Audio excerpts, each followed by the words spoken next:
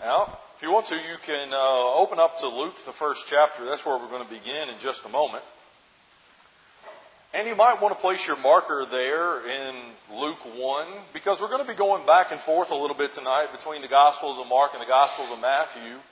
And so if you want to mark one of them, you take your pick which one you want to do it in, but you might just want to throw a marker down if you're not using a digital text in that way. You know, if you're like me and you've been reading through with the idea of our theme this year of being holy, for I am holy, you've been reading through your Bible and you've come across people who are called holy. Maybe you've asked yourself the question, like I have, what made them holy? Because sometimes it comes across as people that you wouldn't have actually thought they would be called holy, right? And so on Sunday nights here throughout the year, I'm going to talk about several different people who have been called holy and maybe try to figure out a little bit of, well, what made them holy? Now, I'm going to go ahead and tell you this right off the bat. It's not always simple. It's not always easy to see, this is what made them holy, you know. But I think as we consider that question and we think about it from our own perspective, when I give you a character and their name, most of the time you're going to know their name. And what I want you to do is I'm not going to tell you what I think is the things that make them holy to begin with. We'll save that for the end of the sermon. But I want you to be considering that question as we just remind ourselves maybe of their story and of their life. And I'll just highlight a few things in that. So tonight, the first one that we want to begin with is a guy that you probably know pretty well. He was a guy that had a pretty important job. And he was a guy that was put in prison, and he was beheaded. And that probably tells you John the Baptist, right? You know who calls John the Baptist holy? Mark calls him holy in Mark the 6th chapter and verse 20. But Mark doesn't say he was a holy man.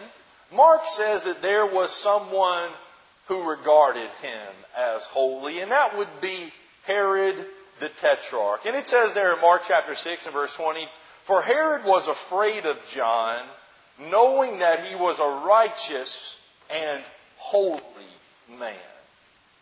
I can't tell you how many times I have read that in Mark chapter 6, and the word holy has not jumped off the page to me at all. I've not considered John the Baptist as, quote, a holy man. Which seems weird, right? Because you say John the Baptist, like, that dude is like for real. He's on up there in the annals of human history of important people and godly people. But yet for me, he was never thought of in terms of the holy man. So here's what we're going to do tonight. We're going to look at three things at which the people really took notice of in John the Baptist. And we've used different definitions for holy, and I'll just remind us of a couple of them, right? The word meaning that you are set apart to God or for God, right? We've seen holy mean that. We've also seen holy just mean someone who is different or something that is different. And we'll see that in John's life as well. So just think broadly about what makes them holy as we consider it.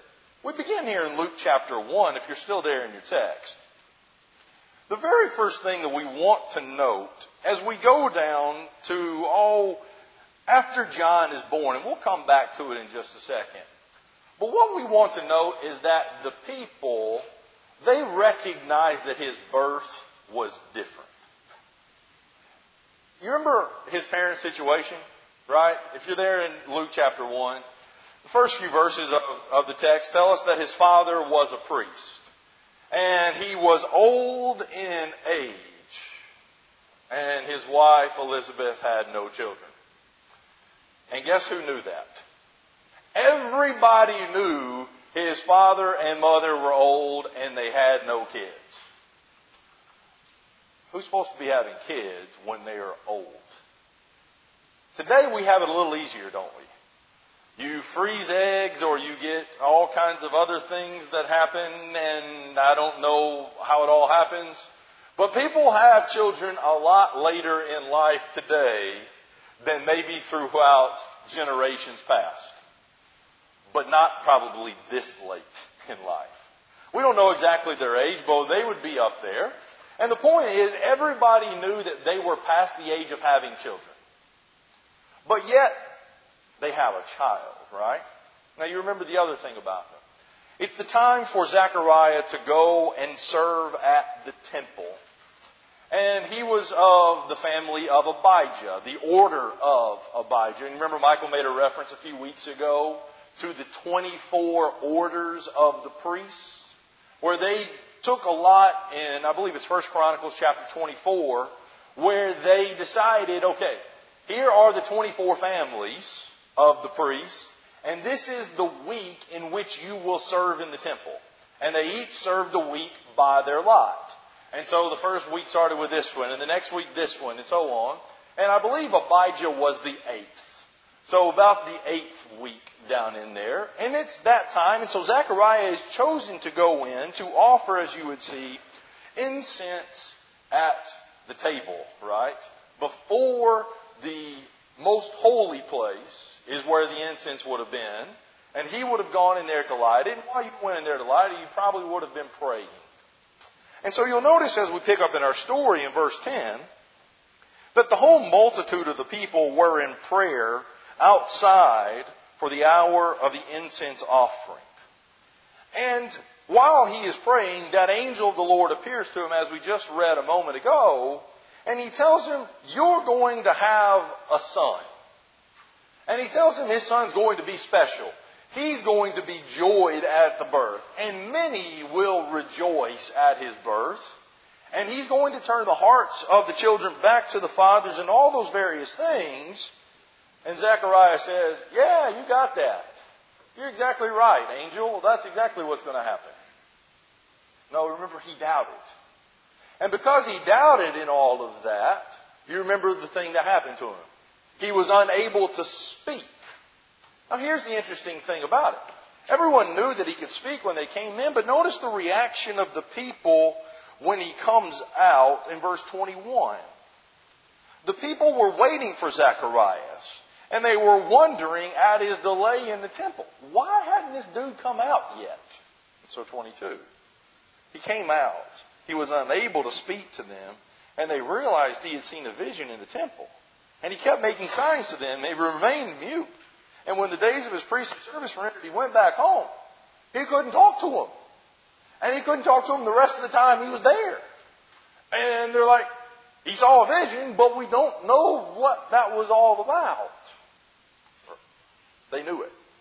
Well, as the story would go, right? Goes home, wife conceives, has a child. Time to name the baby. The baby is born. And 8 days at the circumcision is when they name it.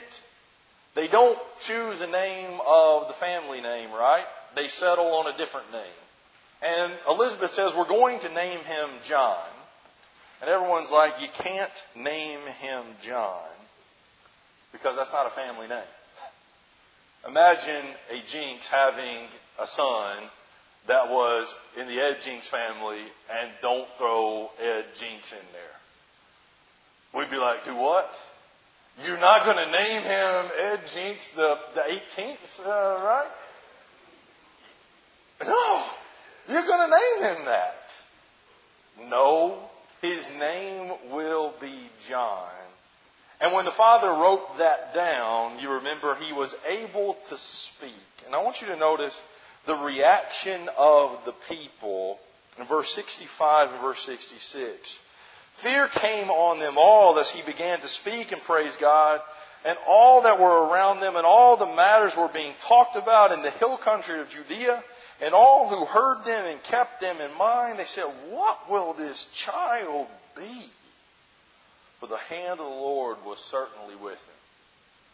The child is 8 days old, and they said, hold on.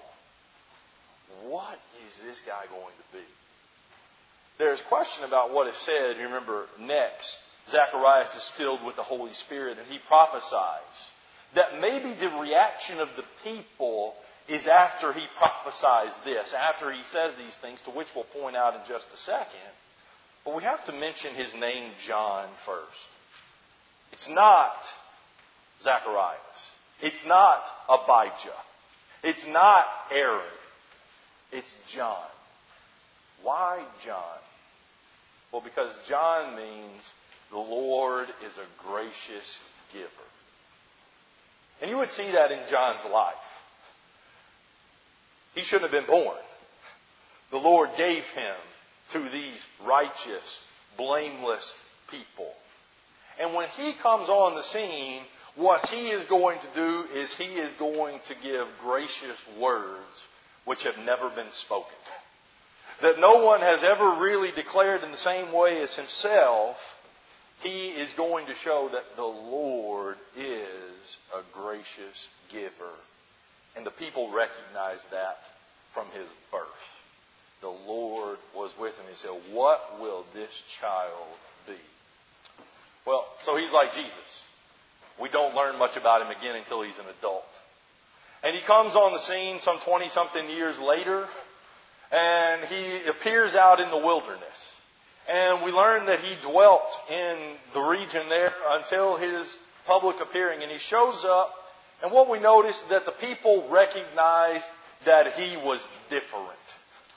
They recognized, hold on, he is not like everyone else. They recognized him, as we well know of, as a prophet. Now you say, what's that matter? Why did they recognize him as a prophet? What's different about that? What was his family lineage? He should have been a priest. But instead of a priest, he's a prophet. And so you'll go back there, if you're still there in Luke chapter 1. Notice one of the things that his father says on his 8th day alive as they went for the circumcision. In verse 76, as he's talking about this son that was just born, he says, and you, child, will be called the prophet of the Most High. You're going to be called the prophet of God. You're his prophet. And for you will go on before the Lord to prepare his ways, to give to his people the knowledge of salvation by the forgiveness of their sins, because, and here's the gracious giver, because of the tender mercy of our God, from which the sun rises from on high, Jesus will visit us. What? That's not what your son's supposed to be. So how did they know that he was a prophet? Well, I'll give you a couple of things that were interesting about that. The people believed that. And you would see that in Matthew chapter 14 and verse 5 when the story is recounted of when he was beheaded. The people regarded him as a prophet. And because of that, you remember Herod was afraid of the people because they regarded him as a prophet. So what made someone a prophet? They spoke on behalf of God, or they got a message from God, right? I want you to notice something about, we're talking about John the Baptist. What did he wear? It's interesting that we are told about John the Baptist. Flip over to Matthew, the 3rd chapter. And you would see that we learn about his attire. And it's a pretty interesting attire, right? You see in verse 4, John himself, he had a garment of camel's hair and a leather belt around his waist.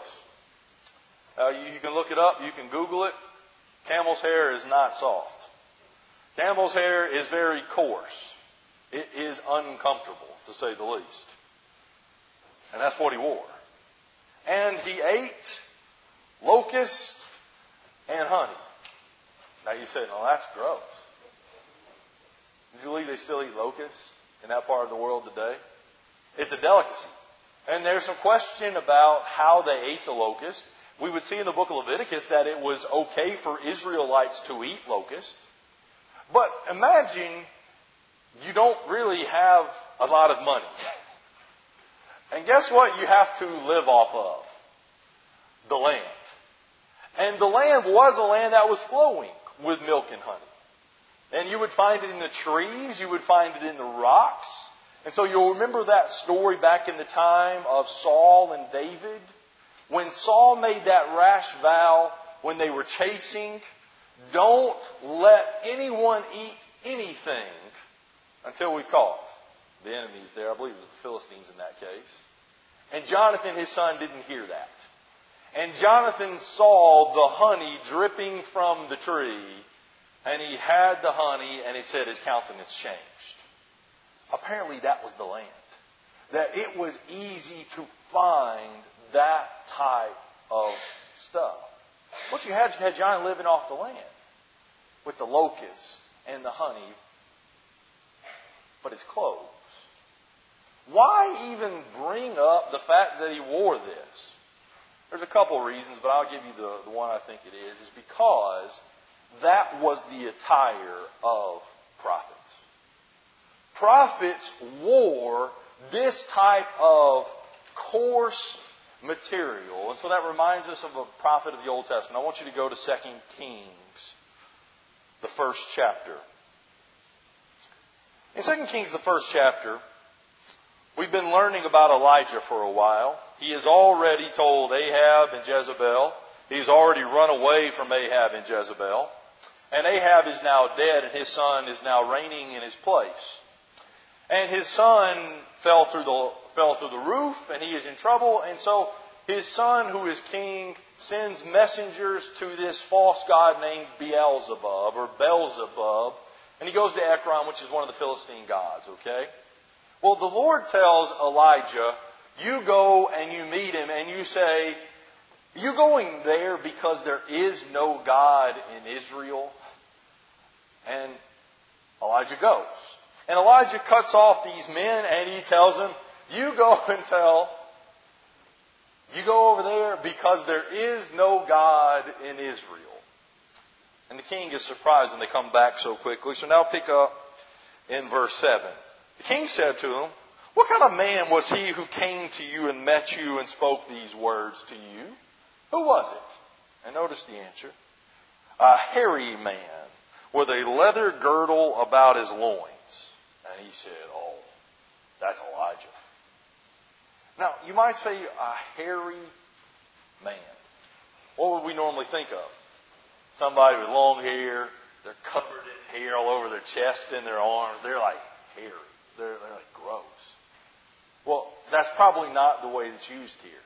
It's probably the idea is he wore a hairy garment. Is one of the ways that it could very well be. And you say, well, what is that all about? Well, who do you think you are? And notice how he goes on. The king said to him in verse 9, he sent a captain of 50 with him. And he went with him. He said, behold, he was sitting on the top of the hill, the man in the girdle and in the hairy clothes. He said to him, O man of God. The king says, come down. And Elijah replied to the captain, if I am a man of God, if I am a prophet, we would say, if I'm a man that belongs to God, let fire come down from heaven, consume you and your 50. And guess what happened? Fire came down and consumed them. King's not satisfied with that. He sends another group of 50. If I'm the man of God, let fire come down and consume them. Boom. Finally, on the third group, got the message. The point is, that apparently is what prophets wore. They wore this. Consider another passage of the prophet. Consider Zechariah chapter 13. And this is something that I'd never really paid attention to until I was doing this study. That, the prophets, they had a look about them. They didn't wear the fancy robes of the priest. The priest had those beautiful garments that were glorious, and the head dresses and all that type of stuff. That's not what the prophets wore.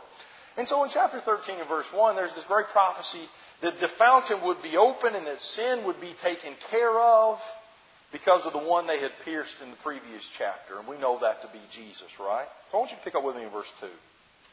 So it will come about in that day when that has been offered, that will be in the time of Jesus, declares the Lord of hosts, that I will cut off the names of the idols from the land, and they will no longer be remembered, and I will also remove the prophets and the unclean spirit from the land. And if anyone still prophesies, then his father and mother who gave birth to him will say, you shall not live, for you've spoken falsely in the name of the Lord. There will come a time when there would be false prophets, and the parents would say, you're lying. So notice what happens here, verse 4. And it will come about in that day that the prophets will each be ashamed of his vision when he prophesies. And they will not put on a hairy robe in order to deceive. They had been putting on the hairy robe to look like they were prophets, but they were deceiving.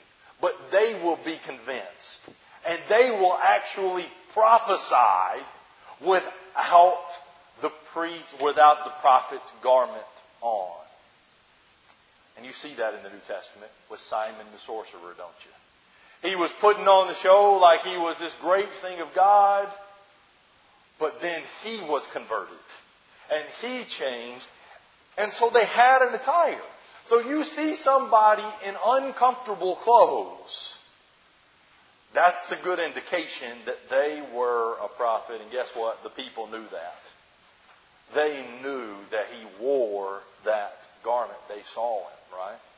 Here's another thing about John that was interesting. Is that John not only wore the garment of a prophet, he gave the message of a prophet. Most of the prophets didn't come in and say, hey, you guys are doing really good. Just wanted to encourage you to keep up the good work. Really appreciate everything you're doing for us, right?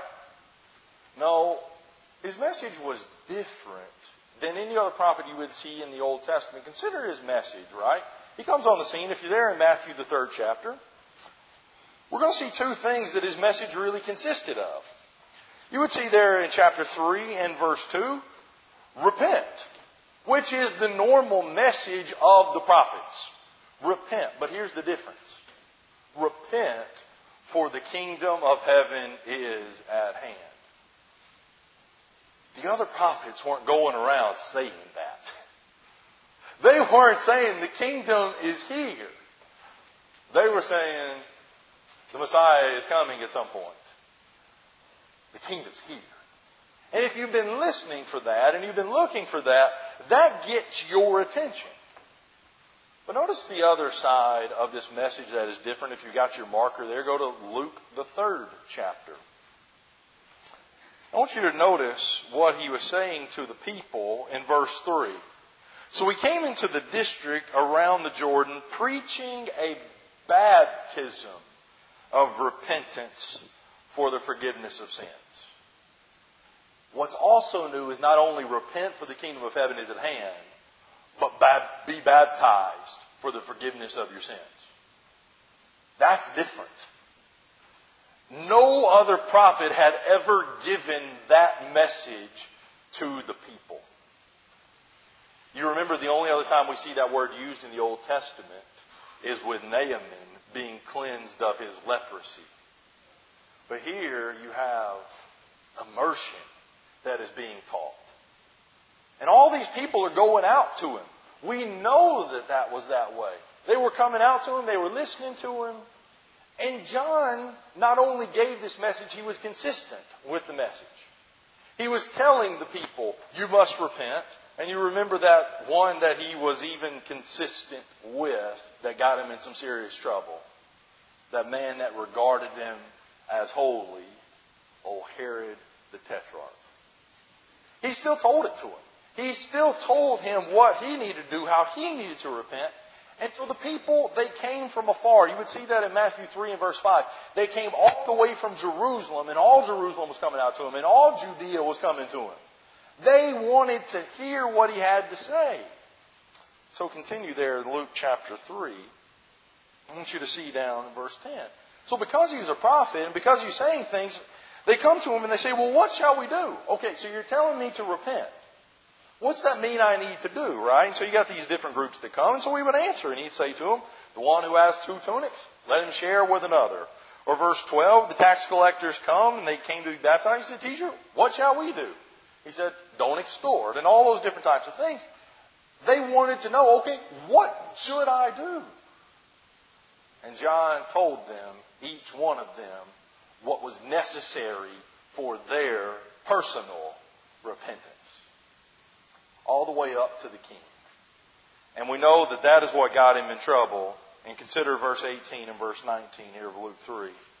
So with many other exhortations, encouragements, he preached the gospel to the people. But when Herod the Tetrarch was reprimanded by him. That's an interesting thing, right? I wonder, did the king go out to him? Or did he go to the king? I've often wondered that. I don't know. But anyway, he reprimanded the king because of Herodias, his brother's wife, and because of all the wicked things which Herod had done. King, you are not excused. You are not separate. You too need to repent. And so verse 20, Herod also added this to them all. This was another wicked thing he did. And he locked John up in prison. John stuck to his message. And I want you to see something else about him. Some were willing to listen to him. Some were willing to obey him. Those who were coming to ask, they obeyed him. They listened to him. And you would see in Luke chapter 7, as John's disciples, John is in prison, and John's disciples, they come to him and they say, "Are you the coming one, or we should look for another?" John says a little something about him, and I want you to go down to the end, around verse 29. After Jesus just said, "No one's greater of born of woman," he says in verse 29, when all the people and the tax collectors heard, they acknowledged God's justice. They called God right. How? Having been baptized with the baptism of John. But the Pharisees and the lawyers rejected God's purpose for themselves, not having been baptized by John. Everyone saw that he was different and saw that he was the role of the prophet. Not everyone wanted to listen to him on that. Remember, that's one of the big questions. Jesus says, was John, is he sent from man or from heaven? And they knew he was a prophet. But they couldn't say he was a prophet because then Jesus said, well, then why didn't you listen to him? So they said, we don't know. Everyone knew he was a prophet of God. And so some, they rejoiced in it for a little while. Jesus says, John bore witness of me, and he was a lamp. And they took joy in it for a little while. And there's an interesting thought about that maybe. Maybe the idea of a little while is that they got tired of hearing from him. At first he was this really good lamp, and then they didn't really like what he was saying anymore. Or maybe the way it was supposed to be. He was the lamp guiding them to Jesus, and when Jesus came on the scene, they left John happily and gladly to follow Jesus. I don't know exactly which way it's meant there, but they took pleasure and joy in him for a little while. And so because they recognized him as a prophet, that gets us to the third thing. That got them to wonder, is this the Christ? If you flip back there to Luke, the 3rd chapter, you'll notice that something is said about the people in verse 15. While the people were in a state of expectation, and all were wondering in their hearts about John as to whether he was the Christ. They're hearing this kingdom is at hand, and they know the prophecies from the Old Testament. And they're expecting that the Messiah is coming. They wondered, is this him? Well, we would learn a lot about that. If you turn to John, the 1st chapter, there's different groups that want to know. As we just saw, the people wanted to know. And we would just call them just the general people. And the Jews wanted to know down in verse 19 of John chapter 1. And notice who they send to him in verse 19. This is also something I never noticed before. The first group that is called out as really questioning him from John's perspective. That the Jews sent to him priests and Levites from Jerusalem to ask him, are you the Christ? Why send the priests and the Levites? It's his family. That's part of the people that he knows. And they go and ask this question, and he answers in the way he confessed. And he did not deny, but he confessed, I am not the Christ. I'm not him. Well, they said, well then, are you Elijah? And they meant actually Elijah.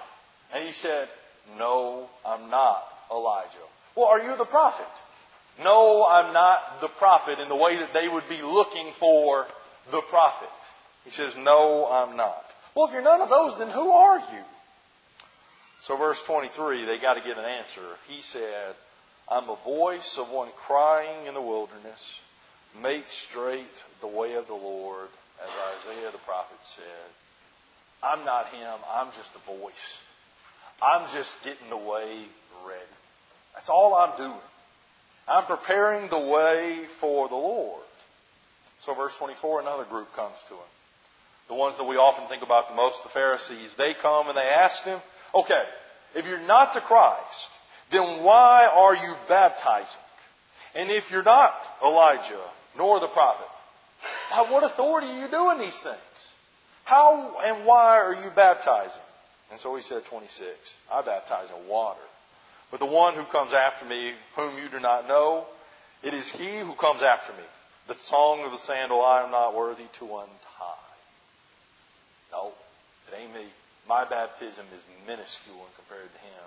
And I'm not even worthy to untie his sandal. You ever been in a situation like that? Where everyone's coming to you and they think you're it. They think you're the man or you're the woman. And you know you're not who they think you are. You ever have that temptation to be like, yeah, that's me. Yeah, I got some credit this week for something I didn't deserve. I did a pretty decent deed, right? Made someone's day. And it sure was not my idea. I kind of felt guilty about that, so I eventually came clean that it wasn't me because I was getting all this praise. And I think probably the only reason I did that is because I've been reading about John for too long. Because you see that about John. He's got all these people, and he could have drawn the people to himself. He said, I'm just shouting. I'm just letting people know the Lord is coming. The Lord is offering freedom. And the interesting thing about John is that he also wondered about the Christ. He wondered who it was going to be. He said, I didn't recognize him. Continue here in chapter 1. As he says in verse 30, as he points to Jesus, he said, this is he on behalf of who I said, after me comes a man who's higher ranked than I, for he existed before me, and I did not recognize him. I didn't know it was him. And so verse 33, I did not recognize him until he baptized him. And the Spirit came down and dwelt on Jesus in the form of that dove. And then he said, I knew. But here's the problem. John still questions later. When John is sitting in prison and he sends his disciples to Jesus, and there's question about whether John doubted or if this was the benefit for John's disciples. But they come and they say, are you the coming one? Or should we expect another? I've often wondered about that. Did John doubt as he's sitting in that jail cell, am I even doing this for the right reason? And I tend to think he was doing it for his disciples' sake. Because in that sight, Jesus said, you go and you tell John what you've seen. And at that sight, he opened the eyes of the blind, and he made the mute speak, and the deaf hear. He performed all these miracles, and I would go back to the book of Isaiah, and they would have been like, we saw it for our own eyes. He's doing all these miracles. Because you remember the thing that set John apart was not miracles. Because John himself did not perform them. So what made him holy? And of course I didn't animate the last slide. His job set him apart to God. He had that special job of getting the people prepared for when the Lord came. Do we have any responsibility kind of like that? Where we have to prepare the people for when the Lord comes to be ready for Him? I would say that we do, right? His message was different. All flesh is as grass, if we went back to Isaiah 40, the thing in which the voice was crying out. but the word of the Lord remains forever. Repent. You've got to change. The root is laid at, the axe is laid at the root of the tree, and it's going to be cut down, it's going to be thrown in the fire. You either repent and receive forgiveness, or you continue in your ways and receive judgment. And he said that with courage to everyone. That makes people different, doesn't it? When you're no respecter of persons, where you don't care who it is, you care about their soul. You say things that are going to get you in trouble. It's just all there is to it. Because you want to prepare them, get them ready. And maybe fourth, that character that stands out the most is his humility. Could have just taken it. But that statement there in John chapter 3, I must decrease and he must increase. That's just the way it is. Less of me, more of him. We sing the song. You're not my followers. You're not my disciples. Follow him. This is him. And I tell you what, if we point people to Jesus and not here and not me, that's humility. That's my job. And people will notice a difference. And maybe they'll call us holy as well. But just because we're holy doesn't mean they listen. I didn't show you the rest of the verse there in Mark chapter 6 and verse 20, but it said, and Herod listened to him gladly. But Herod never gave up Herodias.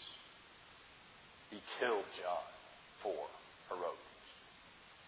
People may look at you as holy, but that don't mean they're going to follow Jesus. You still be holy, for I am holy. Subject to the invitation in any way this evening, we'd ask that you come now as we stand and as we sing.